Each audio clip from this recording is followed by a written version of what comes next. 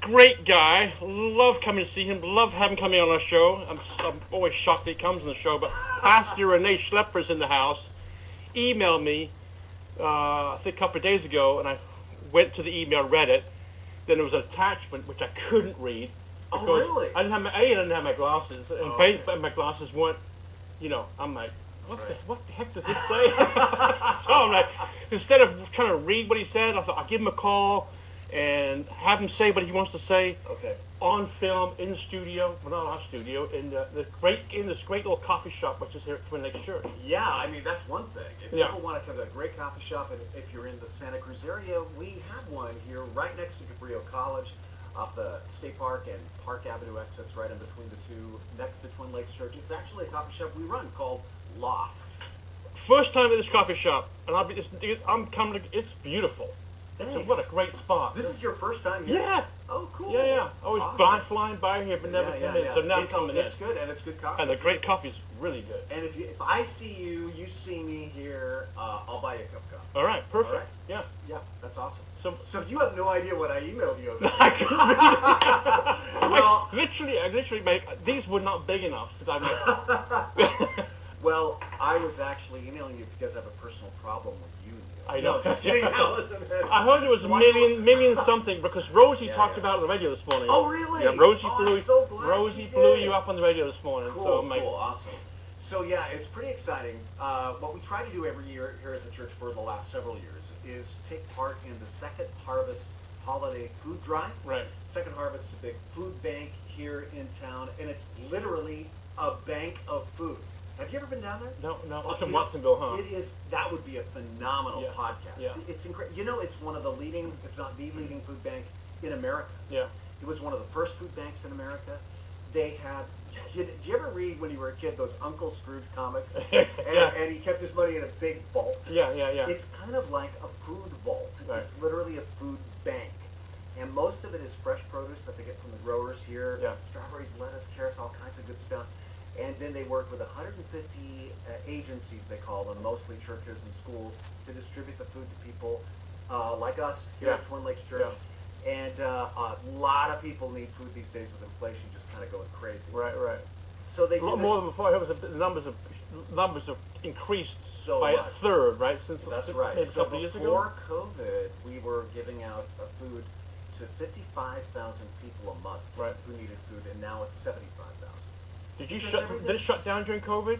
The Second Harvest No, Food Bank? no, it got bigger. Oh, it did. Yeah, the need exploded. Yeah. Of course, because people weren't working and Yeah. so on. So in the winter, they do a holiday food drive. It ends on January 15th, but we always try to juice it a little bit here at Twin Lakes, and we're the first people to contribute because we just do 5 weeks. We just revealed our total this past weekend, 2 days ago, as we record this. And so I'm very excited about this because our goal was to raise enough for 1 million meals. And Is that what's needed in this area? well, Is what's one- needed is 5 million meals. And, Really? and that's $1.25 million. Yeah. And so we thought as a church we're gonna bite off 20% of that, try to raise $250,000 in 5 weeks, and that's 1 million meals. And when we had our big reveal this last Sunday, the numbers rolled. Yeah. And it was. I think it's your favorite time of year when you see this. It is. It's like It being in really Vegas. is. Right? It is. It is. It's kind of like a slot Slot machine. machine. Right. But it was so far 1,008,000 meals, over $250,000, and so our goal was exceeded, which I'm so excited about Yeah, because it's something people really need. And like as I was telling you before, this is something that I love. I love it when churches do this because churches can get so much bad press these days. Some of it very legitimately so. However, churches are also doing great things like this. And I mean, listen, we're just one church of many here in Santa Cruz that are doing some great things for people, for the homeless, for those who are in need. And this is a big deal to raise 1 million meals worth in 5 weeks. And I love it because it goes back to sort of what churches should be doing. One of the very earliest descriptions of churches in the Bible is this: they sold their possessions from time to time and gave the proceeds to the poor. And that's literally what was happening. We had people in the church doing garage sales out of their homes and donating all the money. My own wife got so excited about this. We did our donation to the food drive, and then she's like, we can do more. You know, look at all this crap we got around here. We don't need this anymore. So she starts selling it. Yeah. And neighbors hear about it. They're bringing Right. over their stuff. Right. We just want to donate it to the food drive. So she's selling stuff on Craigslist and Nextdoor and whatever, a yard sale she had. And so far, she has raised, just through selling stuff, $1,000. That's 4,000 meals because of their buying power. Wow. Yeah. And so I can't find my surfboard anymore, so I'm She worried sold about it. that. But it's pretty cool to see so many people just contributing. Yeah. This isn't money we got from some big grant. This is just little donations like that Yeah, that yeah. all add Adds up. up. Right. So, It I'm adds up pretty stoked quickly, about it. Yeah, it adds up fast. So I'm very When do you excited. start? When do you start the drive? When do you start putting? Yeah, When you?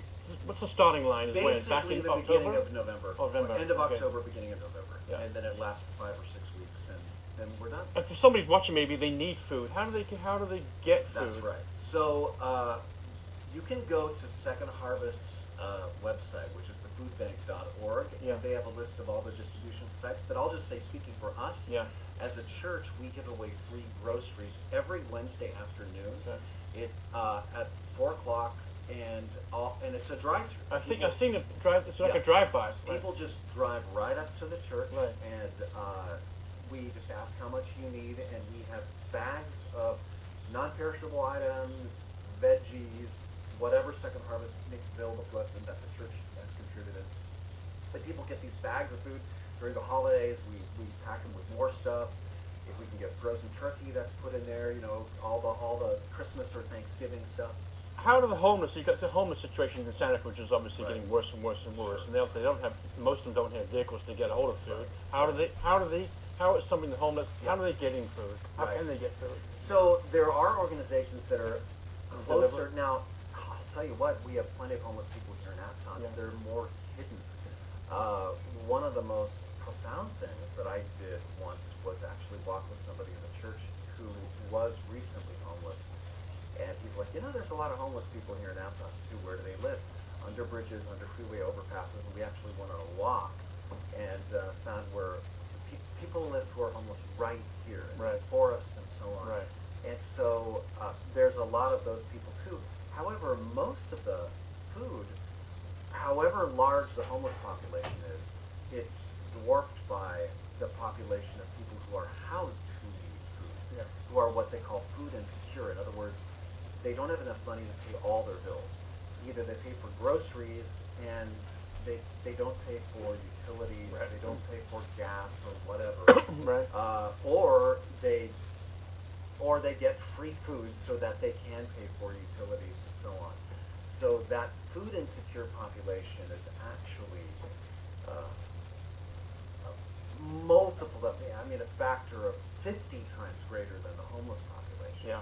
Now, another cool thing that a bunch of churches are doing together for the homeless population that gets underreported is what's called the Interfaith Satellite Shelter Program, and Twin Lakes participates in this, and so does like the Congregational Church in Soquel, Resurrection Church here in Aptos, and many other congregations, the Presbyterian Church in Santa Cruz, and what that is churches